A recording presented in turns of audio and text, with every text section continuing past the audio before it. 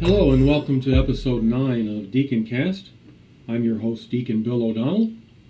And to this episode, we're going to explore the third part of our Understanding the Mass series. And we will finish out talking about the Liturgy of the Word. In our last part of the series, we left off at the end of the second reading. And now we come to the Gospel Acclamation. And this marks the beginning of the high point in the Liturgy of the Word, which is the proclamation of the Gospel. You see, the Gospel contains the words of Jesus, who is the Word of God made flesh. And so it is given a special reverence. We greet it with the Alleluia. We stand to show that we are receptive and paying attention. And the deacon asks for a blessing from the priest. This blessing is a reminder that our authority to proclaim the gospel flows from the bishop. If the bishop is the celebrant and a priest is to proclaim the gospel, he will ask the blessing of the bishop.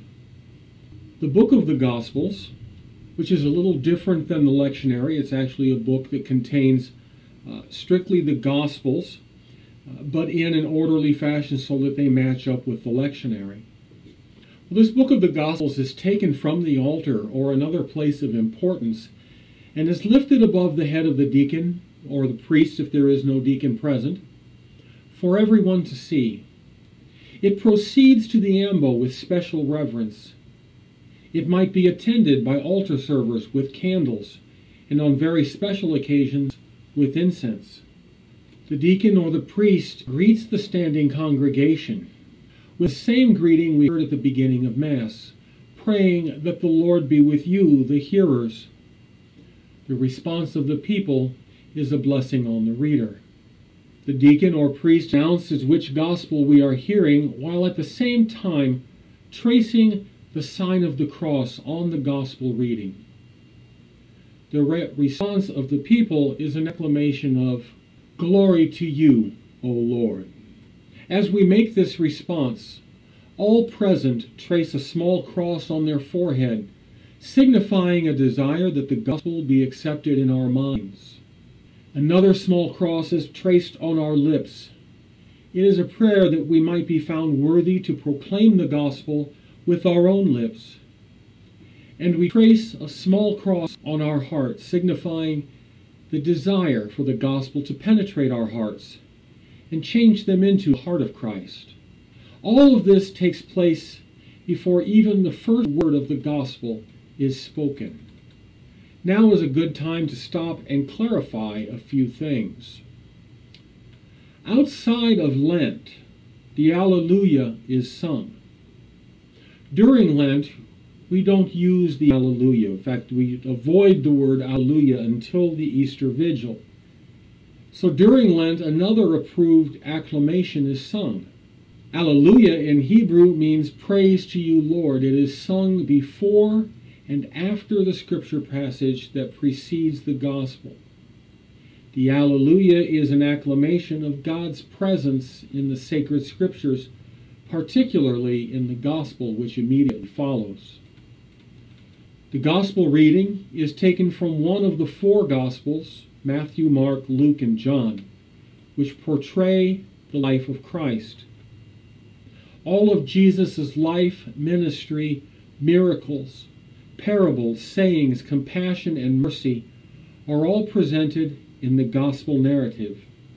In the gospel, we have a God who relates to us and heals, forgives, loves, and saves us. The gospel should give us much food for thought in our daily lives as we strive to be Christ's disciples.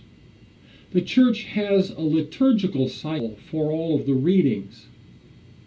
Each cycle begins on the first Sunday of Advent and continues for the entire year. In Cycle A, we hear the Gospel of Matthew proclaimed. Mark's Gospel is proclaimed in Cycle B. Cycle C is given to the Gospel according to Luke. John's Gospel is heard primarily at weekday Masses during all cycles. It makes an appearance here and there on the Sundays during all three cycles, but during cycle B we hear a little bit more of it as it fills in because Mark's gospel is really too short for the entire year.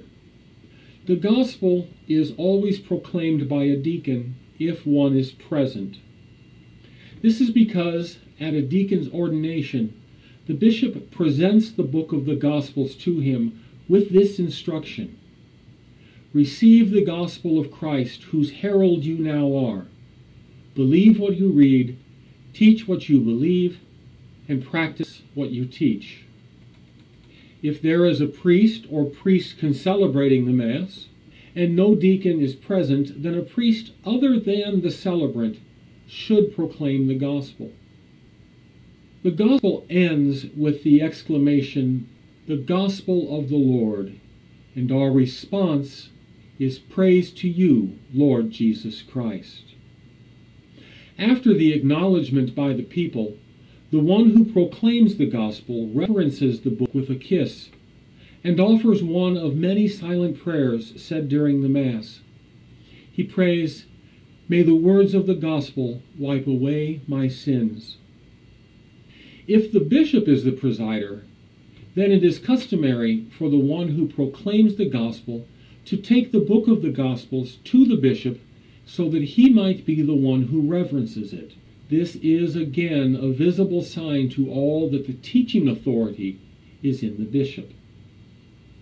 After the gospel, we come to the homily. This has also been called a sermon. However, it is not a sermon. A sermon may be preached on any topic and may be supported by Scripture, but a homily is always connected to the readings of that Mass. The bishop may, for good reason, permit a sermon to be given by a layperson or a member of a religious order, but a homily may only be given by one who has received the sacrament of holy orders, deacon, priest, or bishop. The word homily means conversation with the people. The homily is meant to explain the Scriptures, the readings, all of them, and the gospel of the day, and to make practical applications and connection to daily Christian living. The homily is preached and challenges the faithful to be active participants in the Word of God and true witnesses to the message of Jesus. The homily should nourish our life of faith and challenge us to grow in holiness, charity, and love. As Christ is present at the liturgy of the Word, the homily should be the breaking open of that Word. Following the homily, we observe a moment or two of sacred silence so that the Word proclaimed and the Word broken open might resonate in our individual hearts. Following this silence, we all stand and profess aloud what it is that we believe by reciting the Nicene Creed. This is a creed that was formulated at the Council of Nicaea in 325 AD. The Apostles' Creed, which is older than the Nicene Creed, may be used at a Mass that is primarily for young children. The Nicene Creed expresses our basic Catholic beliefs and enables the faithful to renew their faith and their baptismal commitment. I will do a future podcast that will address specifically the Creed. After the Creed, we gather the prayers of the Church and of our community and present them to God during the general intercessions, more commonly called the prayer of the faithful. The celebrant opens the petitions with gathering prayer, reminding us of God's mercy and willingness to hear our prayer. Because the deacon is responsible for knowing the needs of the people of God, the liturgical norms call for the deacon to announce the petitions at Mass. However, if there is no deacon, this might be done by the lector or another layperson, or perhaps the celebrant. This is the point in the liturgy of the Word that we are reminded of our dependence on God and of God's goodness and love for us. the intercessions commend the needs of the church, the world, and the local community to God's care. This is also a time to pray for our own personal needs and intentions in the silence of our hearts.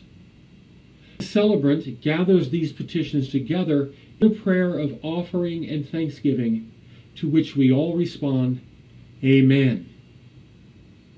And with this, the liturgy of the Word comes to an end, and we move into the other major portion of the Mass, the liturgy of the Eucharist. And that is where we will pick up on our next installment of the DeaconCast's Understanding the Mass series. This is Deacon Bill. Shalom, and until we meet again, peace with you.